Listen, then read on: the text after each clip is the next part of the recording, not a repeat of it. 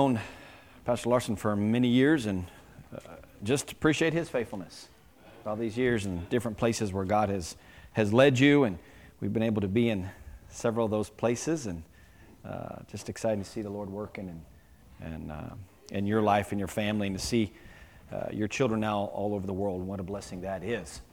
Well, it's a great conference. To me, it's the best conference of all. And so many things could be said about it, but I think it's the most important conference for a church because it really helps them to get a vision away from just themselves. Amen. And to see that God is a big God, and He is concerned not just for our area, but the entire world. Yes. It's an amazing stat. When you were born, there were 3 billion people. Is that what you're saying? And yet, now there's 8 billion, and yet God knows every one. We kind of get our eyes on ourselves and just think God is concerned with just our life. But understanding all the things that are happening around the world, God loves every one of those people the same. I think of, and this is totally off topic, but you think of the situation that's happening in Israel. You know, God loves those Palestinians. Those Hamas killers. God loves them. God desires for them to have everlasting life. Now, man makes a choice to do what he wants to do. And man makes a choice, but God has already set the consequences. Man doesn't decide the consequences. And so those people choose their own consequence. But it doesn't take away from the fact that God loves them. And so during this conference, as Pastor said, it kind of helps us get our eyes off of ourself and get our eyes on that God loves the rest of the world as well. Now, what is our part in that? If you take your Bibles and turn to Romans chapter 8, a very familiar verse this morning, but hopefully in the next few minutes we'll just kind of think a little bit differently about it. Romans chapter 8, verse 28. Most of us maybe could even quote it or sing it. It's a scripture song as well, but I just want to notice a certain part of it. Romans 8:28 says, "And we know that all things work together for good to them that love God, to them who are the called according to His purpose." I want you to notice the last part of that, called according to His purpose. Yes. Now, when we were little, we grew up kind of thinking about what we wanted to be. Race car driver, fireman, a policeman, the president, an astronaut. So many wonderful things that we kind of had a desire to do in our life. And I think most of us, maybe there's some that actually did that thing that they had a desire to do. But most of us, we said, okay, astronaut, I'm scared of heights, so I don't think that's going to work. Or I'm afraid of fire, so a fireman's going to... You know, our desire kind of changed, or the Lord directed us in a different way. But we all had a desire about what we wanted to do. But what I want to bring about this morning, just for a few minutes, is what is God's desire for our life? What is His purpose in our life? Because God created every one of us for a purpose. Every person God created, He created them for a purpose. Look in Romans chapter 9. Right there in chapter 8, go to the next chapter. Romans 9:17. "For the scripture saith unto Pharaoh, even for this same purpose have I raised thee up, that I might show my power in thee, and that my name might be declared throughout all the earth." I think most of us would know the story of Pharaoh. Pharaoh was the king over Egypt, and at that time Israel was in bondage. And God says here that He raised up Pharaoh to show His name and His power. Now, we all know the story, and that's what happened, right? Was that God's purpose for Pharaoh? No. Before you answer, think. Do you think the way the story happened is what God desired for Pharaoh? Was it God's desire to crush Pharaoh? Was it God's desire to destroy Egypt? But yet He raised him up for the purpose of proclaiming his name and his power. So, Pharaoh did it the hard way. Every one of us has a purpose to give God glory. Now, we can either do it the hard way or the easy way. Because either way, we're going to give God glory. Because when we go our own way and we reap the consequences, God said, I told you that was going to happen.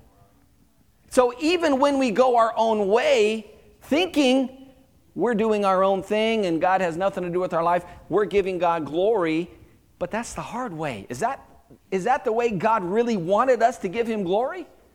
Imagine if Pharaoh had said, absolutely, this is Jehovah God over all the earth, and these are his people, and we are going to send them out.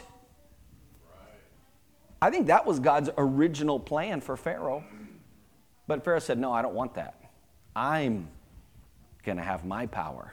And so God said, okay, well, this is my purpose for you, but it's going to be the hard way. What purpose do you have in life? Get a job, get married, have kids, travel the world, retire, the American dream. Okay, that's not bad, but did God create you so that you could live the American dream? Is that God's purpose for you? What about people who don't live in America? Now, living the American dream is not bad. Praise the Lord. God has blessed America. Truly, he has blessed America. Why? For what purpose? Why did God do what he did to America? What was his purpose there? There had to be some reason. In our life, many people are just floating by. They're just kind of going from one thing to the next, one job to the next, one partner to the next. God has a purpose and a plan for every person here. Every purpose. Go to 2 Timothy chapter 1. 2 Timothy chapter 1.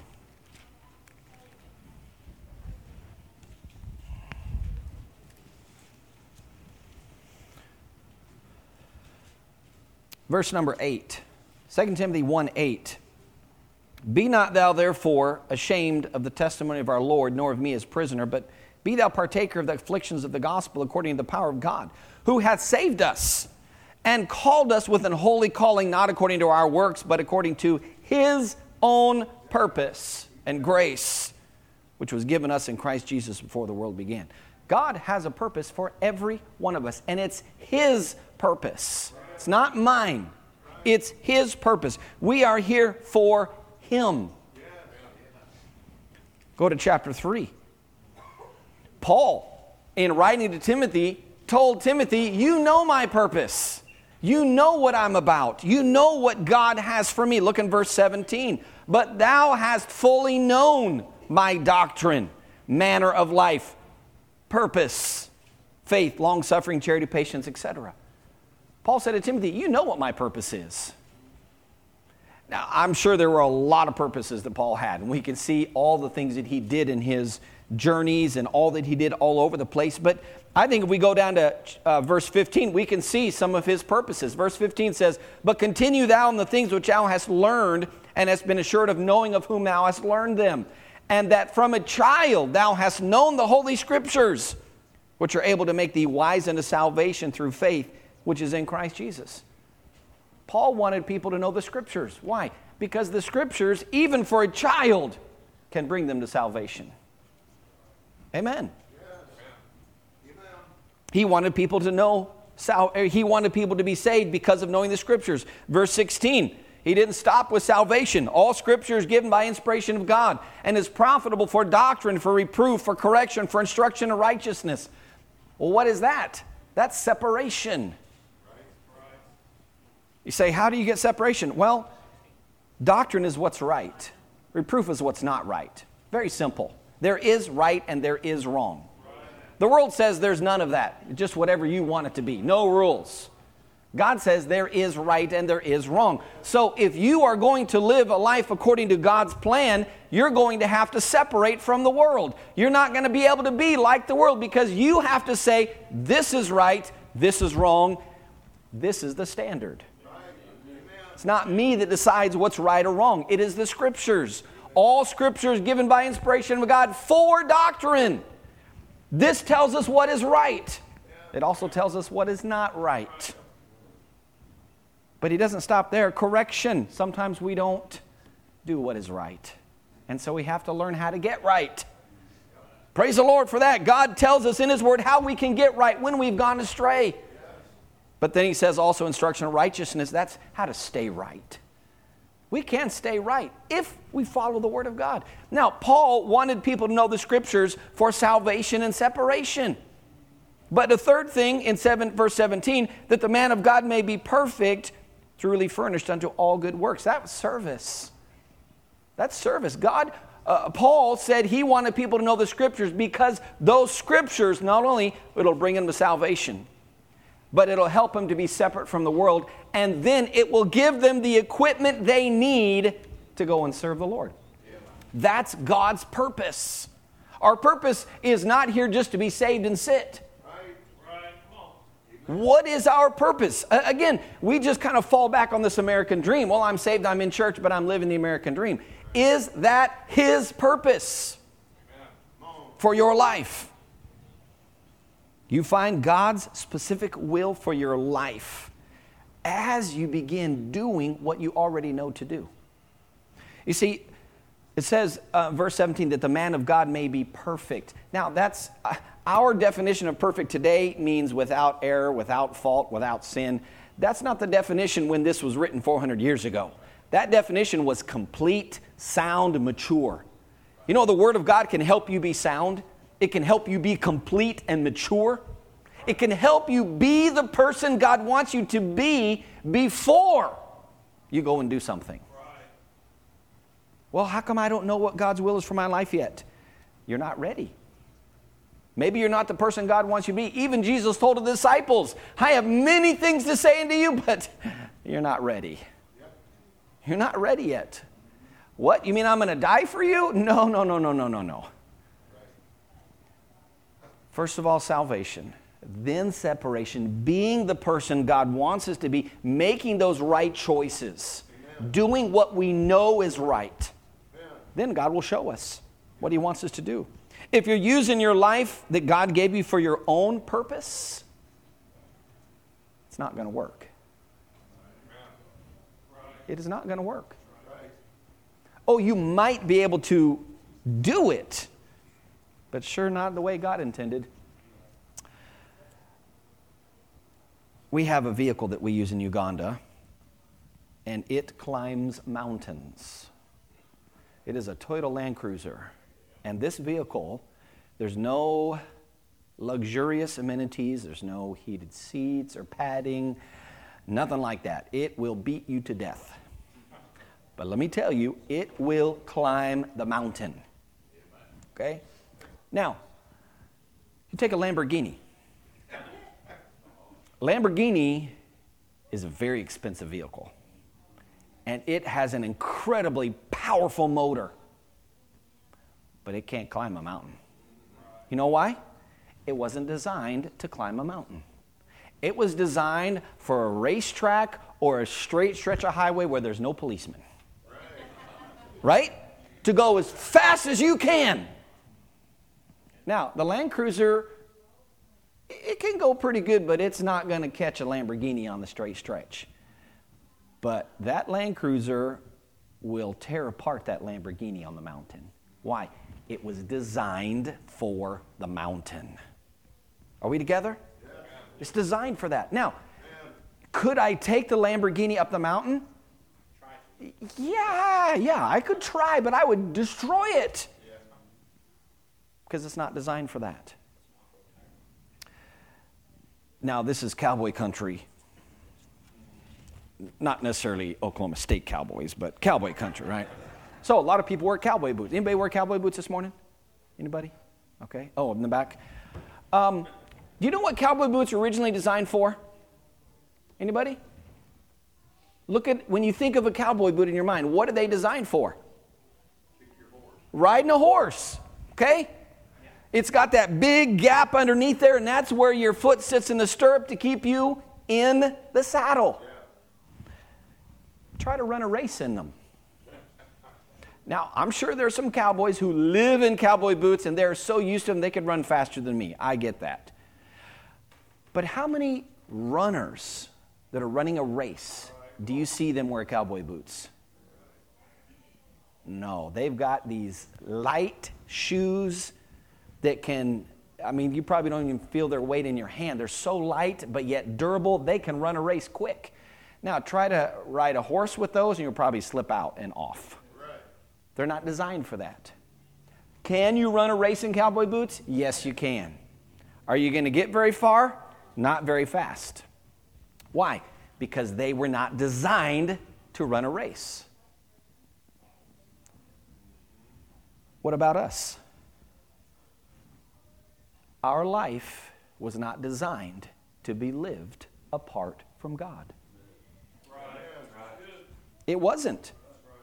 Our life was designed to work hand in glove with God. Now, we think we know better. And some guy who drives a Lamborghini might think he can make it up that mountain.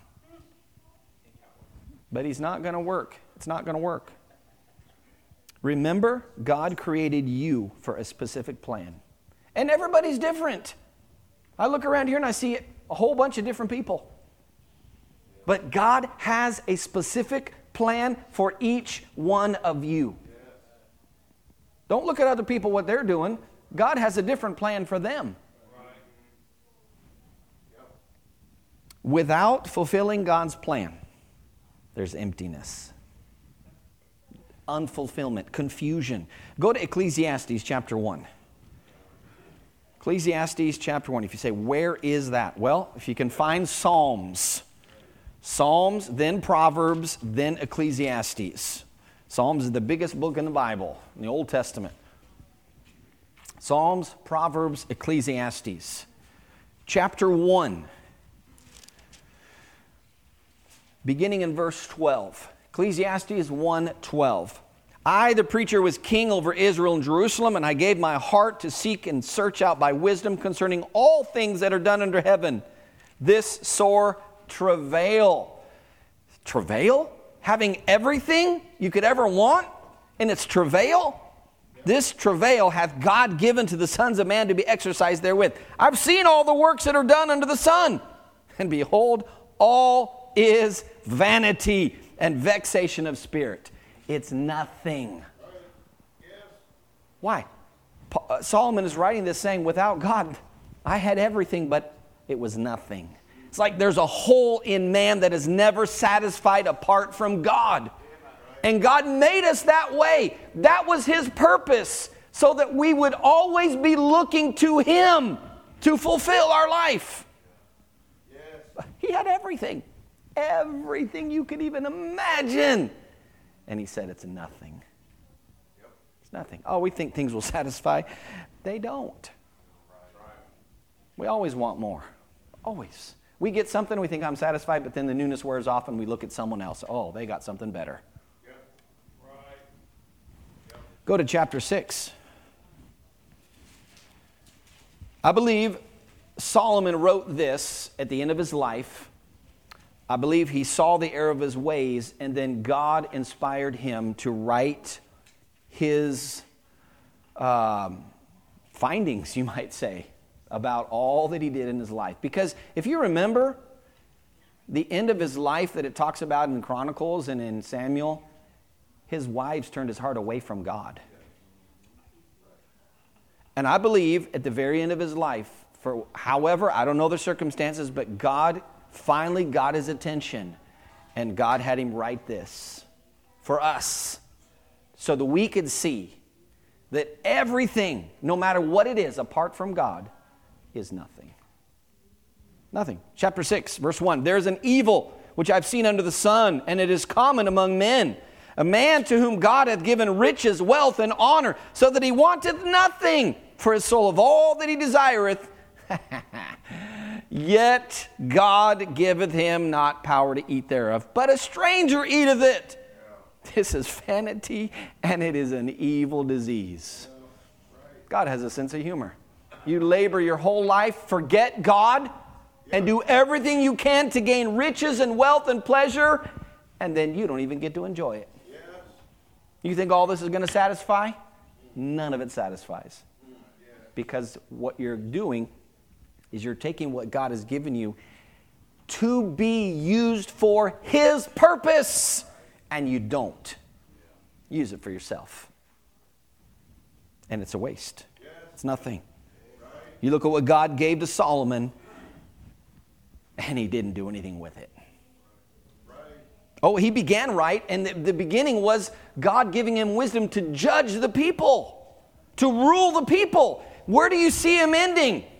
Sacrificing to false gods, leading his people astray. What happened to the wisdom? God gave him the wisdom at the beginning to judge and rule the people. Where did it go? You know the story in Matthew chapter 25 where the owner was going on a journey, and he gave three of his servants three sets of talents. He gave one 5, he gave one 2, and he gave one 1, according to their ability. And he said, you occupy till I come, you be busy with what I've given you, I'm going to come back. They didn't know he was going to come back. Finally, he came back, and he goes to the first guy. I gave you 5. What did you do with it? Oh, your 5 gained 5. Well done. Great job. You did something with what I gave you. That's great. He goes to the second one. I gave you 2. What'd you do with it? Well, I gained 2. What? You didn't gain 5 like the other guy? Is that what he said? No. He said, well done. The 2 I gave you, you gained 2. You see, we don't have to compare ourselves. God gives each of us different abilities for His purpose. He gave this guy 2. What'd you do with it? I gained 2. Great job. He goes to the 1. I gave you 1. What'd you do with it? Well, you know, I was afraid to invest it, and I'm afraid I might lose it, and I know you're kind of a hard man, and so here it is. What? Now, what I want you to know, so you don't have to look it up, but if you read verse 25, here's what it says. Take the talent from him and give it to the one who has 10. Yes, that's right. Here's my point. God has given every one of us talents, abilities, whatever, for His purpose. If we don't use it for His purpose, He might take it away. He just might. And give it to someone that He knows will use it for His purpose. When you find God's will for your life, you'll find contentment. You'll find satisfaction. We were in Embarada for 15 years, and we began praying about where the Lord would lead us. We felt like the ministry was closing there for us, and we prayed about 3 towns on the western side of Uganda. There was Fort Portal. It was kind of in the north. All these were in the west, but kind of in the north. Kasese was in the middle. Kabale was in the south. My first choice was Kabale. The reason being, the language they speak in Embarada is very, very similar to the language in Kabale. We had done translation work of the Bible and John of Romans and discipleship material, Bible college, all this stuff. And my desire was, hey, we can take all that material, we can go to Kabale, and we can jump right in. The weather was really nice there, too. So, of course, that didn't have anything to do with my desire, but... Second choice was Fort Portal. Beautiful, right in the mountains, right at the foot of the mountains. A beautiful place. The language was a little bit similar, but not quite the same. So it wouldn't really work, but it would help us get started. And of course, the weather was really nice there as well. So that was my second choice. Kasese was not. Hot. Very hot. And the language, it's a hard one. To me, it's one of the hardest of those Bantu languages. And so that was not my choice. So the Lord and I had a discussion about it. And I told the Lord all that we could do in Kabale. We can take all this material. We've got all this stuff. We can go down to the language. We know the language. We can just go and jump right in. And it was as if the Lord said, I can send anybody to do that. Who's going to go to Kasese? Oh, Lord, why did you say Kasese? Okay, Lord, I'll go. So here's my point. Kasese was not my will. Kasese was not my choice. That was 11 years ago. I wouldn't trade it today. I wouldn't. What God has done in Kasese, in that district, I wouldn't trade it. Not a bit. Is it hot? Oh, it is. And in Barado, we had one fan in the entire house. And that was in the living room when we'd had a big group of people come over. It'd get a little warm. We need a fan. In Kasese, we have one in every room. And sometimes we need two. It is hot. And the language, it's still hard. But you know what? I'm content. I'm satisfied at where God has led us. Believe me, it was not my purpose. It was not my plan, but it was His plan. And when you think about it honestly, it was my desire to go to Kasese. I just didn't know it. Because God knows what He created me for. And He knows what will satisfy me when I'm in His will. I didn't know that Kasese would satisfy me. I thought Kabale at Fort Portal. But He knew really what my desire was because He created me. And so when I said, okay, Lord, your will be done. Oh, I didn't know I wanted to go to Kasese. But I love it. Wouldn't trade it. I don't know God's specific will for your life. You may not know, but that's okay. You just do what you know God wants you to do right now. And believe me, God will reveal His will. He created you for that purpose. He's not going to go through all this preparation in you and then never show you His will. Why would God do that? Every one of you has a specific purpose. Now, maybe it's not a missionary. Okay, fine. Not everybody's going to be a missionary. But during this week, this is our focus. If you know beyond a shadow of a doubt God does not want you on the mission field, okay, fine. But somebody here maybe is praying. Or maybe God has been working in you and directing you and giving you abilities and talents and desires for one of these countries. This is the week where God might say to you, now I'm showing you that my purpose for you is this. You just be the person God wants you to be now. Don't worry about the future. You do what you know now. God will reveal His purpose for you in His time. When you're ready for it. When you're the person God wants you to be, He'll reveal it to you. He wants you to know it because that's why He created you. He is not going to create you for a purpose and then leave you. That's not who God is. Does life always work out perfectly? No, it doesn't. Is life always easy? No, it doesn't. But remember, we're not here for us. God's primary concern is not my comfort. Yes, that's right. Amen. It's not to give me the American dream and live a comfortable life. Now, if that happens, okay, fine. But that's not God's number one concern for me to be comfortable. His number one concern for my life is that I do His will. Yes. And so He's going to show me, no doubt. Yes. But I need to be the person God wants me to be first. We need help in Uganda. Maybe God will call someone here and say, now I want to show you my purpose, and that's to go to Uganda. Maybe it's one of these other countries. Maybe it's here in America. You be the person God wants you to be. And then He'll show you. And then at the end of your life, you can be like Paul and say, I've fought a good fight. I've finished my course. I've kept the faith. And the Lord can say, well done, thou good and faithful servant. You have accomplished not your will, but you've accomplished my will for which I created you for. And we know that all things work together for good. To them that love God, to them who are the called according to His purpose. Amen? Pastor.